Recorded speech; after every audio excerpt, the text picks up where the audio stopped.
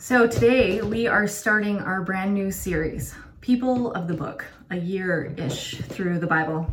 And we are going to cover the 66 books of the Bible in 57 weeks. That is more than a year. This is a serious thing we are starting up, and we hope that you will engage it. We're doing this for a few reasons. One of them is that this is just a really crazy time, as you all know. And in really unsettling and crazy spaces, it's more important than ever that we know what story we are a part of. It's more important than ever that we know who we are. And to know who you are, you need to know your story. And that's the story of the Bible. It is the story of God's work in this world. We also know that the Bible can be really difficult for a lot of you. I mean, sometimes it's really difficult for me.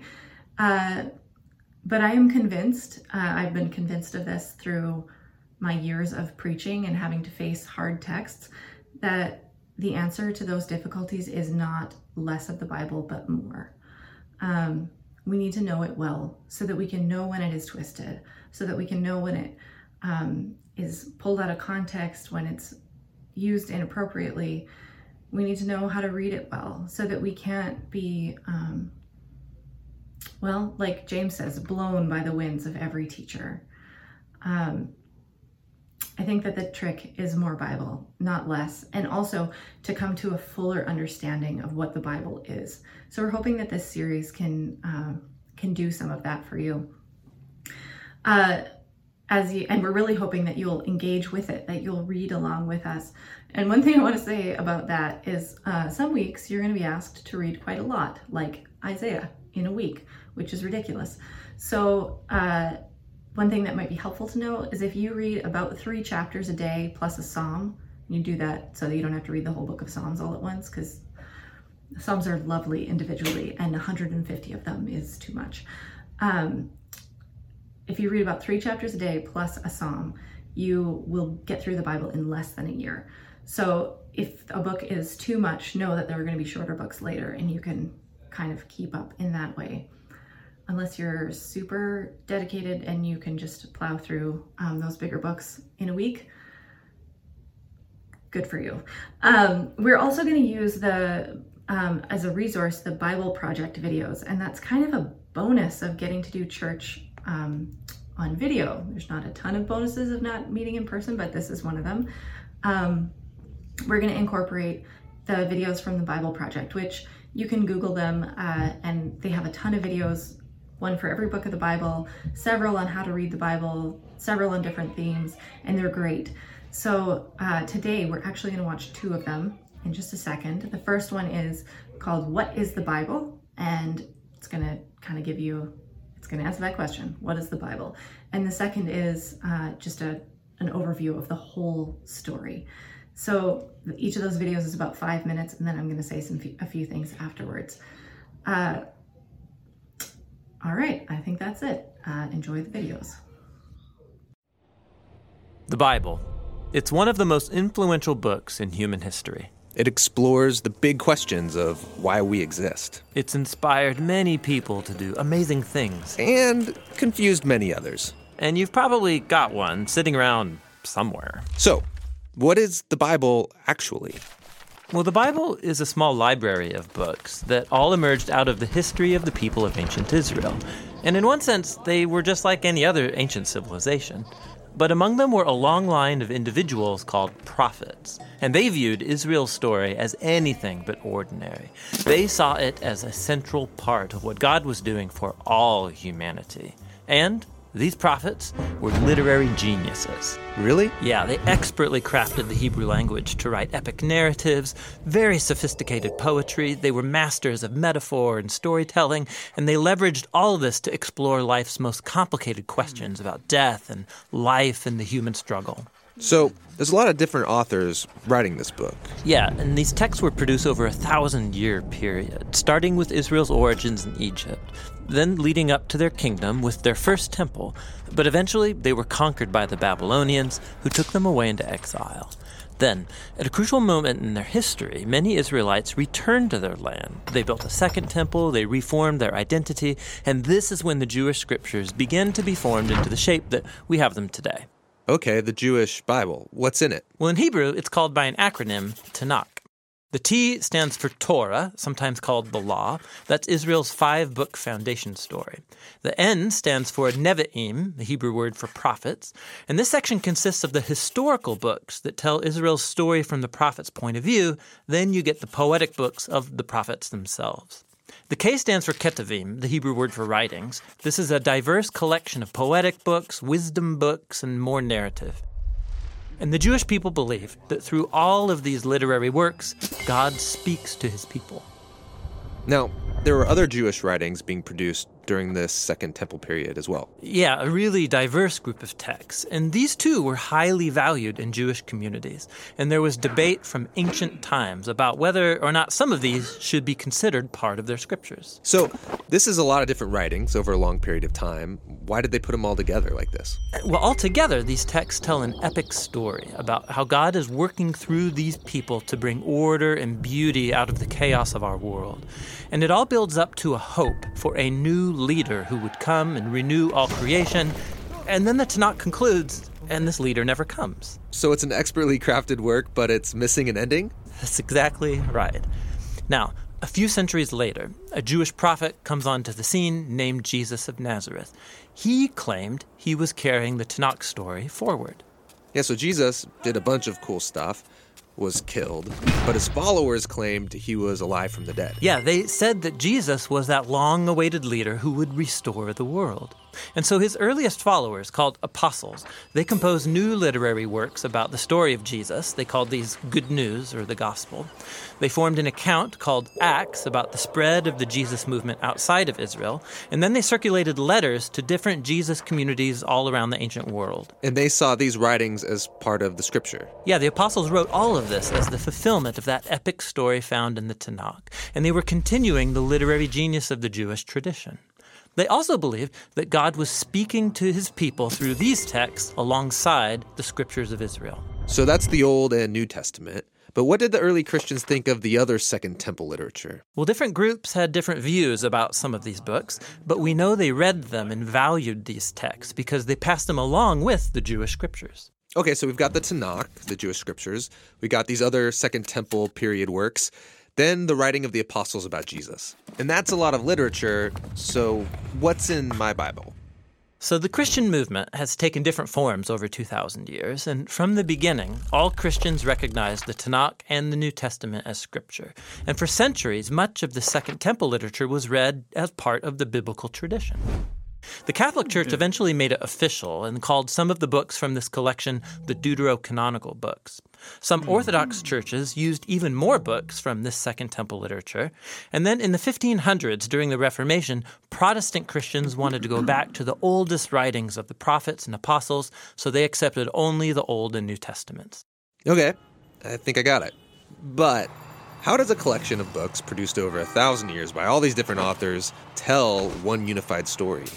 Yeah, that's the question we'll address in our next video.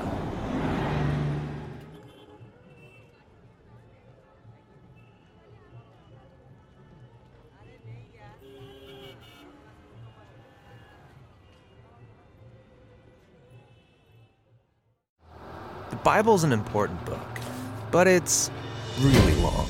Yeah, it's a collection of many books written over a long period of time, but altogether they tell one unified story. So, what's the story of the Bible? Well, it begins by introducing us to a beautiful mind, the author of all reality, a being called God. And he has the power to take the dark chaos of the uncreated world and bring about order and beauty and a garden full of life. And to crown this accomplishment, God appoints these creatures called humanity, Or in Hebrew, Adam. and they're made as God's image. Which means that they're commissioned to rule this beautiful world on God's behalf by harnessing all of its potential and creating even more beauty and order. This is a story about humans using their power to do meaningful, life-giving work. But the question is, how? Yeah, humanity now faces a choice that's represented by a fruit tree.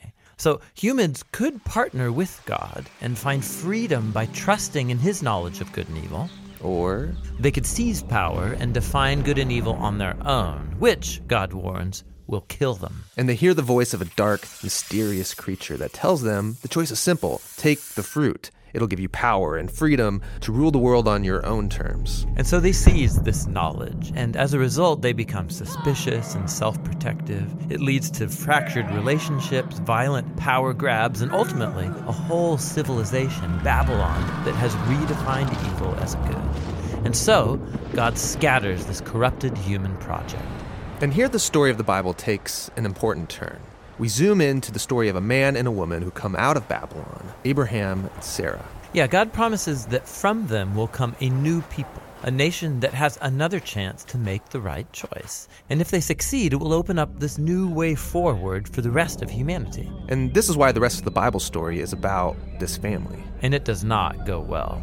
Despite God's personal guidance, Abraham's family gives in to that same temptation to redefine good and evil on their own terms, apart from God. Even when their best people were in charge, rulers who loved God's guidance and had divine wisdom, even they gave in. And so Israel was warned by their own prophets that these choices would lead them back to Babylon, this time as conquered captives living in exile, and that's exactly what happened.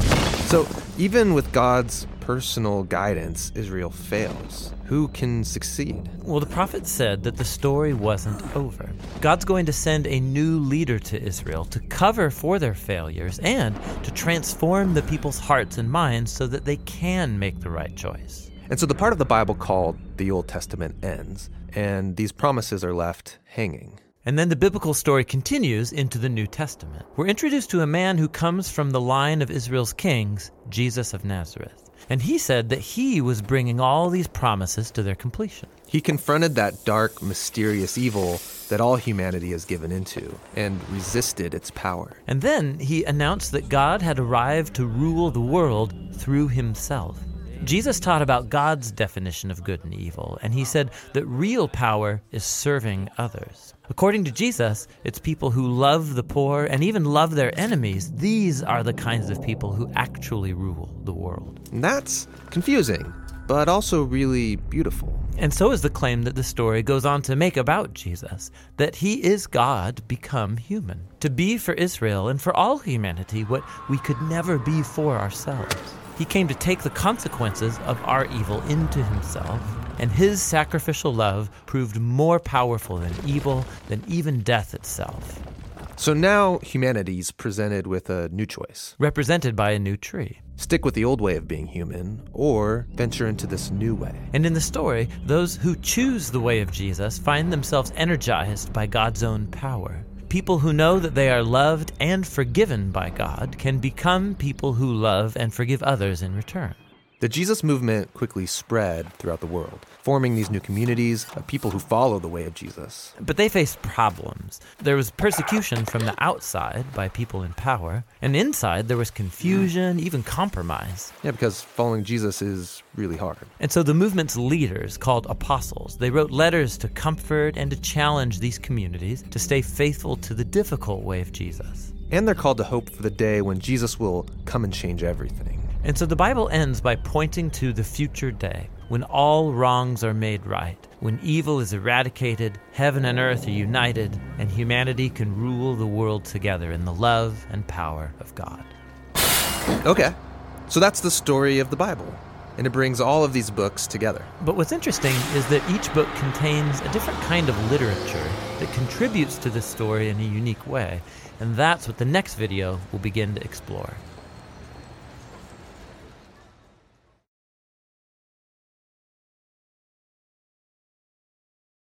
As we begin this series, we wanted to start with a bit of an overview, and I am really grateful for the Bible Project having done the hard work for me. Normally those videos won't be part of the sermon moment, but they're going to do some of the heavy lifting so that Tony and I can focus, and other preachers that we have can focus a little bit more on a specific text. I really love those videos, and I think they do a great job of explaining the scriptures. One thing about them, though, is that they are a little bit neater than the Bible actually is. And it has to be that way, right? Like if you're going to explain something in brief, you can't get to all the nuance. Like in the Reformed tradition, in our tradition, we often sum up the one big story with the 4 words, creation, fall, redemption, consummation, right? Like God created the world and then the world fell away from God. But almost immediately God started to work towards the redemption of that creation. And so those two veins, fall and redemption, sort of track alongside one another. And we're living in the midst of both of those right now as we wait for the consummation to come, that time when God will make all things new. That's like a really neat and tidy way to sum up what the scriptures have to say, but you're not going to find that written out super clearly in the Bible, right? We need those elevator speeches so that we can understand what's going on, but they don't really do justice to the messiness of scripture. The Bible is a collection of books, 66 books with different authors, different genres, different times in different languages. And they are all exploring, even struggling, with the God of Abraham, Isaac, and Jacob. But they're doing it in different ways, through poetry and proverbs and letters and prophecies, and even some types of literature that we don't have anymore, like Gospels and apocalypse. The book of Revelation is a genre called apocalypse. We just don't have that kind of writing anymore. And so we have to do a little work to learn how to read it well. And we shouldn't be that surprised by that. I had a Jewish friend growing up, and when we were 13, she was learning Hebrew so that she would be able to read Torah well. Sometimes that makes me think that we should expect a little bit more of ourselves as Christians. Not only is the Bible a bunch of different kinds of writing from different perspectives, the Bible also has struggles within itself. If you are stuck on where God is in the midst of evil, the writers of Scripture are asking that too. And of course, the definitive answer comes not in a clear point-by-point explanation, but in the person of Jesus, most especially as he hangs on the cross. And if you're stuck on whether God is in control of every single thing or whether humans have some personal responsibility, the Bible is asking that question too. Sometimes preachers don't talk about this stuff because we're afraid that our listeners won't enter into the struggle. They'll just throw up their hands and walk away. But the struggle is really part of the beauty of the text. In her book, Inspired, which I've talked about a bunch of times and now I'm trying to get you all to read. In her book, Inspired, Rachel Held Evans makes the case that our relational God has given us a relational text. We are meant to struggle with it, to ask questions of it, to debate it, to wrestle with God and with one another through its pages. It is a book that draws us together as we all seek the God who has never stopped seeking us. And the text itself works to bring about its own goals. And that's one of the reasons that I think the church really misses out when we all insist on worshiping with people who believe exactly as we do on every issue. I think it stunts our growth as believers. Jesus' greatest commandments are to learn to love God and to love neighbor. And the church is especially well designed to help us to learn that. Not because we agree with everyone in our space or pretend to agree with everyone, and not by pretending that we have no questions and no doubts, but because in the church we struggle to work out our faith together. Praying together, worshiping together, serving together, discussing, debating, challenging, and stretching one another in humility as we come before the God who is always greater than our conception of him. Now, I certainly don't have it figured out. My questions aren't all answered. But I have found that the more I learn to trust in the goodness of God, the less those questions unsettle me. It was striking for me to realize that when what I believe about God changes, God does not change. God is steady and God is faithful, no matter what is happening in me or in my understanding of God. And when I trust that, I'm more able to engage the scriptures honestly, to allow the scriptures to be what they are, to sit with my own questions, even as I try my very best to live out the grand story, knowing that grace is around every corner, we can hold mystery without being scared of it. As we long for God's promised kingdom to come, knowing now that we see only as in a mirror dimly, but then we will see face to face. And so we hope that you will engage with us over the next year-ish. The scriptures are a beautiful mess that will shape you, challenge you, change you. And I believe that God will speak to you through them. I know that lots of you have struggles with the Bible. You know, it's been wielded like a weapon. It has been thrown like a stone. And for others of you, I am sure that it just feels boring, or like you just know everything that's in it already. But I think all of that, the boredom, the overfamiliarity, even the baggage, they all come from treating the Bible as if it were an answer book, rather than the living and active text that Hebrews says it is, rather than treating it like the God-breathed text that 2 Timothy says it is. You know, it's only dead words if we reduce it to being a rule book or an instruction manual. It's only dead if we treat it like a collection of stories about heroes. Read it once and you've got it down. But it comes alive when we allow it to be what it is. Each book telling the story of its time in its own place, but with words that reverberate through history that still speak now, because they come to us on the very breath of God. I love that 2 Timothy says that the scriptures are God-breathed, because you know what else is God-breathed? You are. All of creation is. God spoke this whole world into being. God's word holds the creative power that makes something out of nothing, that brings order into chaos, that brings life to dry bones, and that brings resurrection where there has been crucifixion. The word of God makes broken things whole again. And you, God-breathed one, do not live on bread alone, but on every word that comes from the mouth of God. So, sure, this isn't going to answer all of your questions about the faith. It's not going to speak to all of your frustrations or hurts at the hands of the church. But if you are struggling, like it says in 2 Timothy, if you are struggling to stick with what you have known from infancy and what you have become convinced of, don't turn away.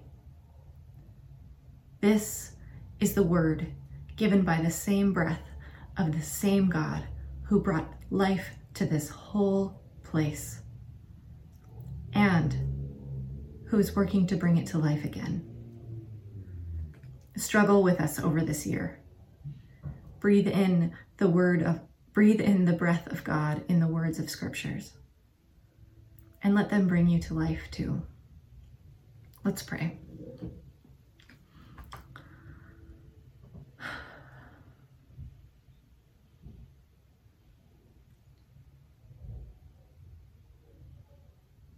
Lord, the Bible has been so misused and abused that sometimes it's hard to even approach it.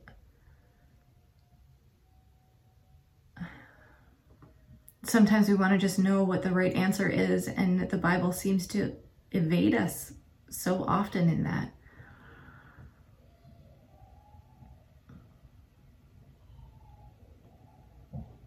But Lord, we trust in your goodness. And we long to hear a word from you. Oh Lord, this whole world needs a word from you. Lord, as we engage your scriptures this year,